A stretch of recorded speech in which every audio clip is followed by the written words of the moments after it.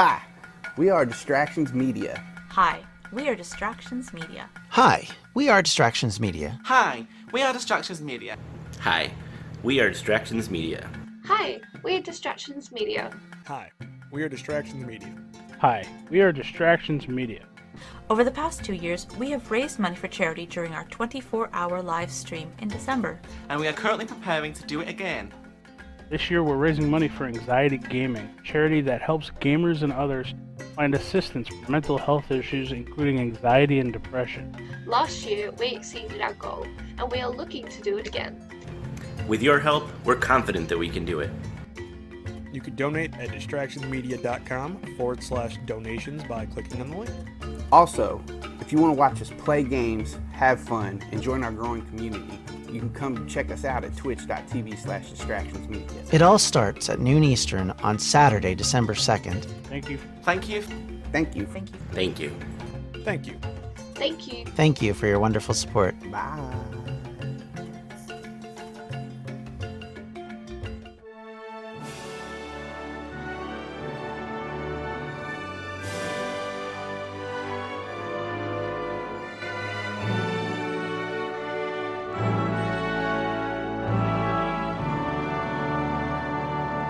Welcome back to the Welsh History Podcast, episode 65, The Millennial Era. So, let's start with a personal discussion. My history background is in social history, specifically religious history. Because of that background, I have an abiding interest in anything to do with religious history, so this is a bit of a shall we say, a peak industry for me. So, with that said, let's move along into the story. In the past, millennialism, the idea that Christ would be returning soon, was a huge one in the Victorian period, and a number of religious organizations came out of the United States during this era. Seventh-day Adventists, the Jehovah's Witnesses, and the Latter-day Saints were formed around this period and on this ideal of a second coming. When we look at this idea of the second coming of Jesus Christ, there has always been a conversation in the Christian communities on when this would occur. Ancient Christians expected it to happen any time. Early church fathers, from Paul to Augustine, were asked the question, when would God return? Paul's advice was wait until for what he called the signs. Augustine took a more placid approach when he said, he who loves the coming of the Lord is not he who affirms it is far off, nor is it he who says it is near, but rather he who, whether it be far off or near, awaits for it with sincere faith, steadfast hope, and fervent love. In the early church, there was a belief that Rome was the devil's tools. But after Constantine, this all changed, and now Rome was the good guy. After the 4th century, the Roman government was seen as a part of the stability of the church and a key to the spread of Christianity. Few could find fault with this argument. In fact, Tertullian, writing in the 3rd century, said of the empire, there is also another greater necessity for our offering prayer in behalf of the emperors, nay, for the complete stability of the empire, and for Roman interests in general. For we know that a mighty shock impending the whole earth, in fact the very end of all things, threatens dreadful woes, is only retarded by the continued existence of the Roman Empire. This idea did not retreat even as the empire itself broke apart. Gildas, our clarion caller monk, firmly believed that the people of Britain were being punished by God with the Saxons. He saw them as a just punishment for allowing the empire to fall, and for being, in his view, backsliders, or people who did not vigorously uphold the faith, were immoral or improper in some way in his viewpoint. Often, comparisons of the Britons of that day to the kingdom of Judah, who in the Bible were considered to have forgotten to worship Jehovah, so sealed their own defeat at the hands of Babylon, that it was obvious that it was because of their immoral activities. The British equivalent of the Babylonians, the Saxons, were seen as this just punishment from an angry God, not necessarily a sign of the end of the world. However, religions the world over are excited by numbers, and the number 7, for example, is seen as lucky. 12 is considered to be a sign of completeness in Christianity, like the 12 tribes of Israel or the 12 apostles. In Japanese culture, the number 4 is considered a sign of death, or just unlucky, as was the number 13 in European cultures, and still is to some extent today. So numbers have meaning, and while some doubt that there was a lot of significance to numbers in the early medieval period, there are scholars who are pushing back against this interpretation. Historian David Knowles in 1962 argued, for example, myth of an apocalyptic year 1000 had been effectively banished from serious historical writing. In other words, there was an understanding in the 20th century from many scholars that the argument over whether or not the year 1000 was significant for most of the people of the Middle Ages was settled because of the evidence in the writings about the period were not really focused on the magic number. Many said that this was a later interpretation akin to a fantasy retelling, and even more questioned if peasants across Europe even knew what the year was at the time. And these scholars were not alone. There was many that through the 20th century and even before that doubted that medieval Christians looked upon the year 1000 with any sense of portent. In some ways, it was felt that this was an invention of the Romance scholars, those of the 15th and 16th centuries, and there may be some truth to that they went too far, but Victorian and Edwardian scholars, known themselves to be suspect on conclusions they reached in their own era, are likely not to be trusted either. And even as later scholars in the 20th century continue to debate this issue, there is, in some aspects, a sense of, well, we know better. And sometimes it leads to them not looking at the evidence because they think they understand it better. And they look at older scholars as sometimes being of less value because of that. As with many things in history, the truth is likely somewhere in the middle. A peasant living in the village in mid-Wales might know little about what year it is, but certainly he or she might not be ignorant of the changing of the years and seasons. Measuring time is something that we have done as humans pretty much through all our lives. In Roman times, years were measured in who was consul. In other cultures, it was determined by important events, not dissimilar from how we determined that the year 0 is the birth of Christ. Surely any religious person would be curious about how long it had been since their God had come to earth and died. The idea of a second coming and the end of days was an old one in biblical scripture that went back to the earliest collection of the Tanakh by the Jewish rabbis after the return from Babylon. Apocalyptic Jewish writings exist as far back in full form as the era of the 1st century. The Jewish zealots, for example, looked to the return of the Messiah as a clarion call to defeating the Roman dominion of Judea, and in fact would push that to the point where they were utterly destroyed, and the only survivors from a religious experience in Jewish history at that point were the rabbis from that era. So it makes sense that as one toiled in the fields, fought droughts, floods, overbearing lords, tax collectors, magistrates, spouses, children dying, and so many other horrible and terrible things that would happen in that era, they would look to a better life and a better time with fondness, not with fear. After all, weren't all the meek supposed to inherit the earth? So, for a peasant, maybe uneducated in Latin, but listening to sermons, viewing the triumph of Christ over the wicked must have seemed like a dream come true. I think there is a misunderstanding that Latin had been the lingua franca of the church. That meant that it was the language of preaching. How would you keep churches full, or bring in new converts, and provide for those of your flock that might have need, if you could not speak in the local tongue? The language of the church was Latin, but the language of the people was Welsh. So for the uneducated Welsh, they would be spoken in the medium that they understood. The ordinances were done in magical holy language of old, but the current everyday talks had to be in Welsh. For Christians of this time period, there was a lot to see as portents. The annals in the Anglo-Saxon Chronicle were filled with comments about moons turning to blood, ravens dying by magic, terrible plagues that covered the land. It was very highly fraught biblical language, which the monks would be accustomed to. Sometimes these end-of-time tips overcame other rather important historical information. Famous king fights a 2-year war, which changes the kingdom forever, but hey, look at those ravens. For scholars, these tips and hints and portents are annoying. They get in the way of real history. But for the monks in the 10th century, they were incredibly important. They set the stage for the coming of Christ, so actually are in a way more important than the silly experiences of men and women in this life. The life to come meant a tremendous amount to them, enough to sacrifice wealth, possessions, fine bedding, sex, in some cases, good food, and exchanging them for rough lives lived squinting at by candlelight at parchment, and working their fingers to the bone in fields, and taking care of sick and elderly. Basically, it was a long, laborious lifestyle that, if they took seriously, meant that they had a long, hard road ahead.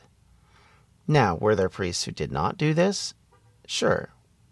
Were they louts, drunks, abusers, deviants, criminals, thugs, and used their office for personal gain in this life? Of course they did.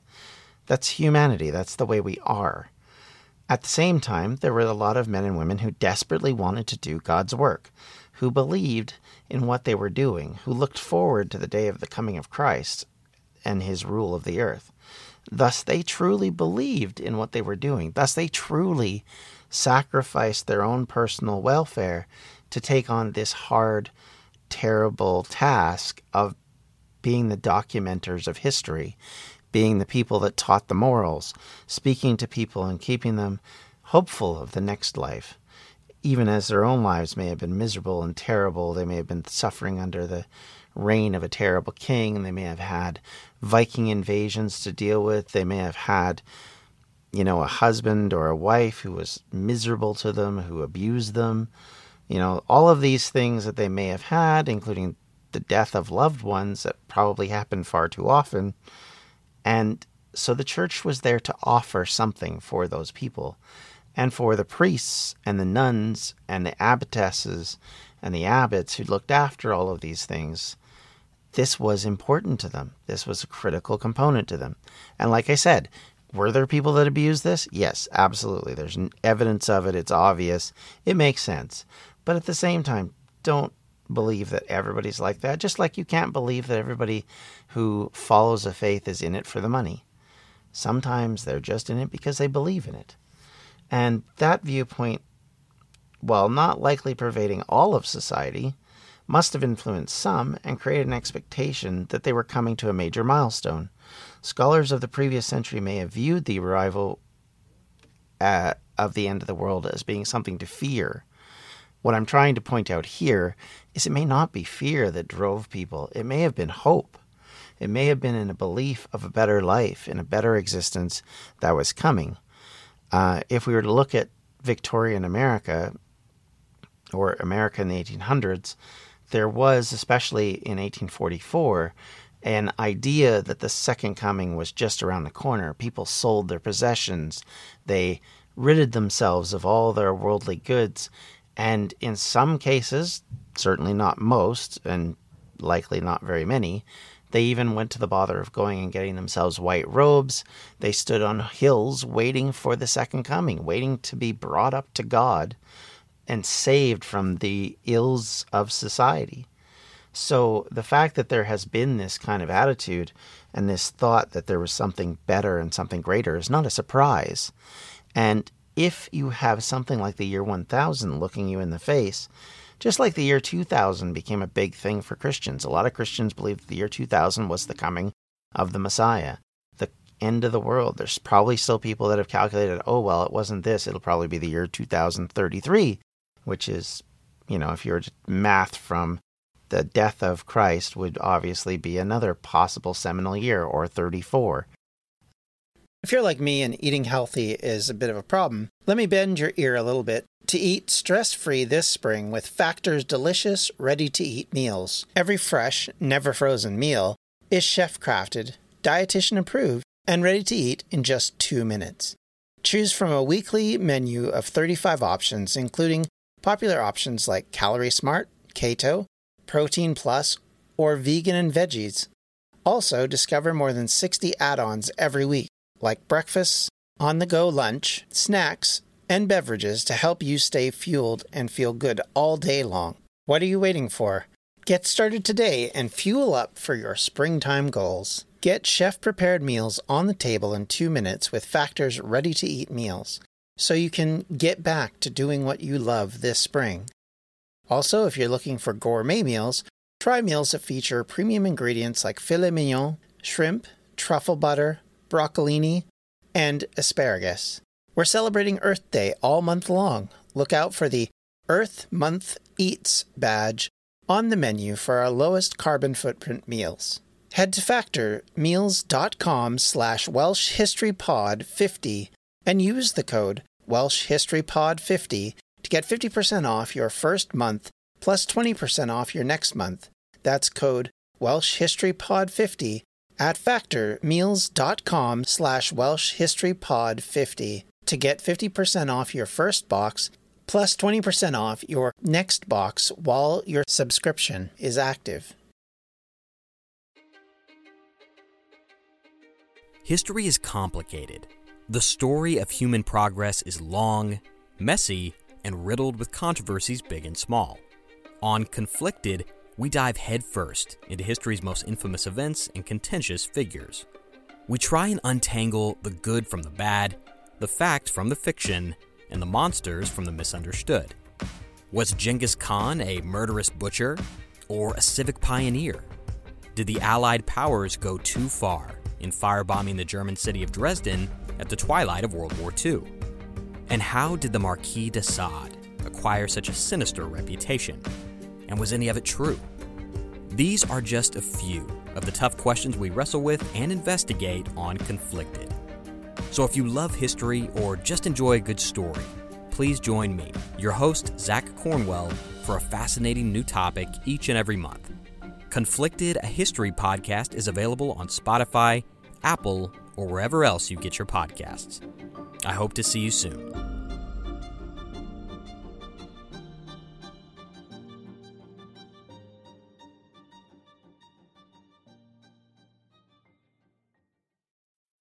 And I would argue you should probably look at this coming again.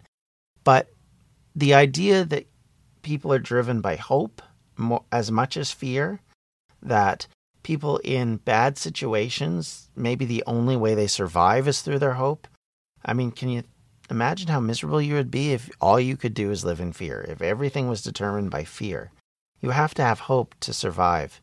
We have to, as a society, have hope, because it gives us the opportunity to continue.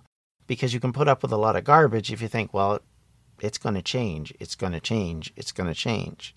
So hope would have driven some of these people. And certainly for the monks, that's why their writings, and you'll see so often they get so interested in the signs of the times, as it's called, the evidence of the second coming, that sometimes they skip out on things that actually were a tiny bit more important. Simply because that was driving their attitude. And you can imagine that invasions by pagan groups that were causing mischief and destroying churches and sacking, market towns and things would be looked upon as being punishment of God. And if you look at the idea that this would be driving your mentality, certainly you can see where this would come about and be important. And we're going to talk about some evidences from around Europe in this time. And we're going to specifically talk about a couple of kings who are driving some of this agenda. We won't necessarily focus on Wales at this point, but I think it's an important thing to discuss, knowing within the context of Wales that this was going on, and likely was going on in Wales as much as it was any other place in Europe at this point. If you're believers in Christianity, and you have this idea about numbers being important and significant and lucky and unlucky, the year 1000 is a pretty darn significant year and can't just be ignored based on the fact that we have an absence of massive amounts of writings talking about how scared they are. In fact, in some ways, people still go living their lives. Even if they have a belief in something coming, they're still going to live their lives because you don't know when it's coming. So even if you think, well, it's coming in 1000, you still got a life to live. You still have a family to feed. You still have housing to get.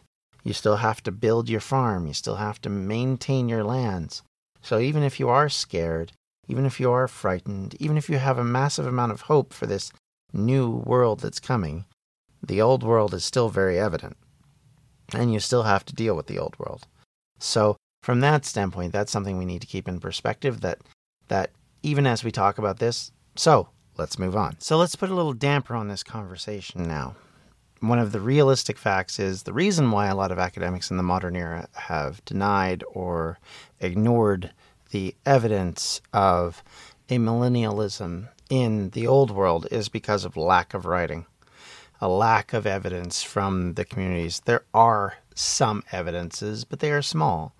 They come from people like Otto III, the Holy Roman Emperor, who, writing in that period of time, writes about apocryphal things. There is discussions in that period about the idea that the last Roman emperor will come before the Antichrist, and he will be the last great emperor. So there was a lot of mysticism wrapped up in this, a lot of idealism wrapped up in this. And to be fair, every 99 probably had some sense of foreboding for people. The end of centuries were scary times, and a lot of times things would happen that would make people feel paranoid and concerned. And that's part of the problem that we have here. How do you measure 1,000 as being particularly more scary than, say, 900 or 800 or 500? There really isn't loads of evidence in this way. So why are we talking about this? Well, because even if there isn't loads of evidence, there's enough circumstantial evidence around to say that there is a possibility that we could have people musing on this idea. And we're leading to major developments in the world in this next century, things that are going to be earth-shattering in how they affect Europe. There will be the invasion of Normans into England. There will be the beginning of the First Crusade, all come in this century, and all of which will have effects on the entire world going forward. We know that for Wales, for example, the year 1000 is a beginning point of a very epic period of time.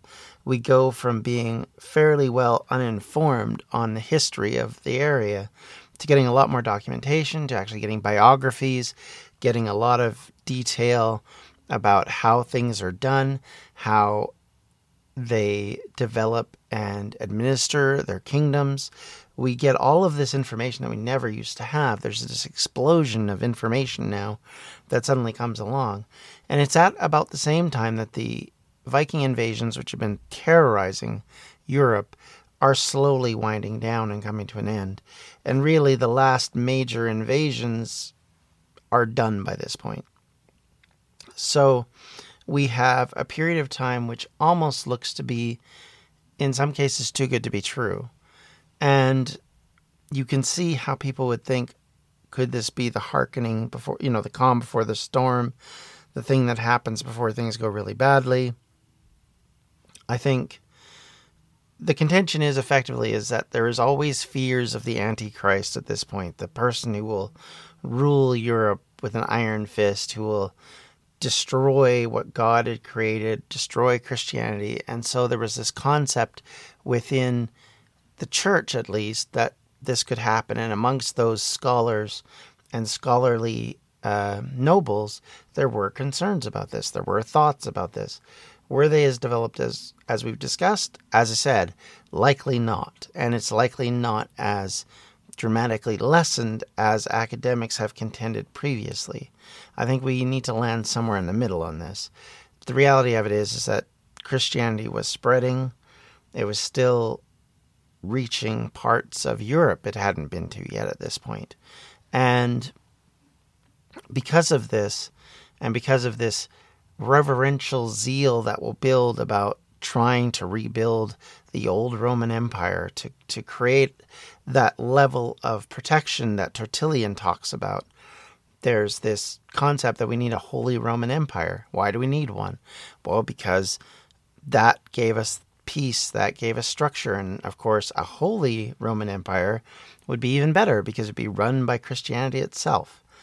And of course, this leads into the idea that not only do we need to take back Europe and take it back into a Christian era, we also start to get a look at other places that were once Christian and start to consider maybe it's time to take those places back and stop them from being lost to us by effectively a new religious organization in Islam, which at this point has been around a few hundred years, but still, by compared to Christianity or Judaism, it's still relatively in its younger stages of growth. And so there is this sense that they need to take back what is taken from them. And all of this sort of develops in the mindset of these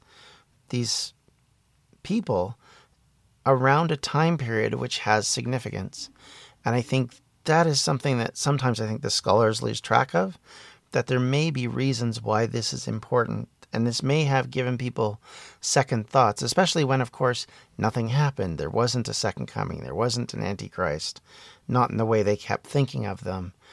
And so from a religious perspective, you almost see that as a second chance, a second opportunity. So if you have, or it can ruin your faith, because if Christ doesn't come when you expected him to, suddenly, you stop believing, you stop holding on to what were beliefs that made sense to you previously, because you say, if I can't trust you, then why do I continue to uphold you? Why do I continue to work to develop things for you? And so I think there's that combination of things coming into effect at this stage. And I think we're seeing that as that outgrowth happens. And like I said, for Wales, this is largely something on the outskirts of their experience. But yet it will affect Wales dramatically going into the next, at least 3 centuries, because all of these kind of thinking, philosophies, thoughts, and deeds then make people think, well, then we must take action. And so you get the pressure from the Normans, you get the call to go on crusade, which some of the kings of Wales will do. You will get this sense of religious building, which goes on. You get things like the cistern abbeys, which start to get built in Wales during a period not long after this.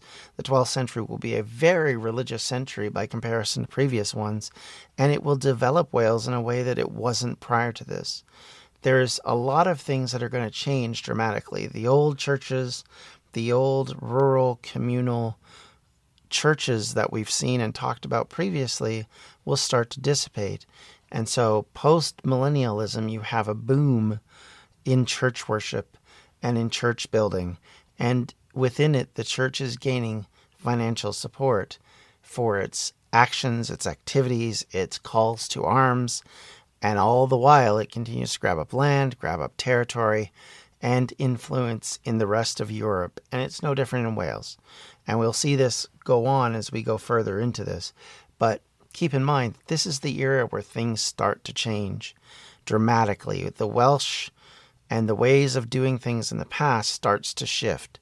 And we see a much more reactionary, developmental shift that becomes much more built around dealing with the Normans, dealing with the outset of what the Anglo-Saxons got themselves into. And in the meantime, the threat of a Viking invasion dissipates. So now you have only really one problem, the Normans, to deal with when they finally come along. And we're going to go into more detail about this in a future episode. Be sure to stick with us for that. I hope you enjoyed this. I hope this was informative. It's a little different from normal. I get that. But I wanted to talk about this a little bit because it's important. I think it's important in order to understand why we go into the post-1000 era in such a different situation in Wales, in such a different situation in what we understand, what we have, the histories that we have, the information we have, and it'll hopefully give us a much better background on things going forward. And I can't wait for us to continue to talk about this. And we may do a little bit of backtracking in the next couple of episodes, but after that, we'll move back forward and we'll start to move into the next big era of Welsh-English conflict, which is, of course, the Norman era. Until then, thank you very much for listening. Any comments, concerns, please reach me at welshhistorypodcast@gmail.com. or you can contact me on the Twitter account, which is at Welsh History Pod, or you can come on our Facebook page at facebook.com/Welsh History Podcast. Send us a message and let me know what you think and what your thoughts and opinions are about this kind of thing. And finally, I just wanted to once again give a bit of a plug to our live stream, which is coming up next month, and is actually just barely under a month left for it. It is a really amazing charity we're working for, Anxiety Gaming. Next week, we're going to be publishing an episode with the founder of Anxiety Gaming, talking a little bit about the role of the organization, giving us a bit of background, and hopefully some insight into why we're fundraising for them. And I hope you'll consider donating to this cause, because I think it's important. I think mental health issues are something that a lot of people don't realize how bad they are and how tough it is for people to deal with them. They're kind of silent. They're not obvious. A lot of people can act totally normal and yet have mental problems that you just don't see because you don't see them every single moment of the day and you can't see inside their heads. So we feel strongly that this is a great charity. I really hope you'll consider it. My hope is in the next little while that you'll donate to the cause so that we can reach our goal this year, which is $2,000. Currently, as of this recording session, we are at $800, and I would love for us to get to $1,000 before the end of next week, so that we're going into basically most of November trying to build in the last half. And any donation is appreciated, and thank you so much for listening. Thank you for taking the time for this podcast, and we'll talk to you later. Take care, everybody. Bye. Edge of the Abyss Creations is a proud sponsor of the Welsh History Podcast, your one-stop shop for unique jewelry, paintings, and other crafty creations. You can find us at facebook.com/edgeoftheabyss1. This has been a Distractions Media production. For more info, you can check out everything we do at distractionsmedia.com. Hello, this is Gary Chahot welcoming you to check out the French History Podcast. Our main show covers the history of France from the first humans until present. If you liked Mike Duncan's The History of Rome and wanted a similar program covering the land of beauty, culture, and love, we are exactly that. We also host world-renowned scholars who have delivered guest episodes on their specialties, including 18th century pirates, revolutionary booksellers in 20th century Paris, the special friendship between the Marquis de Lafayette and Thomas Jefferson, and numerous others.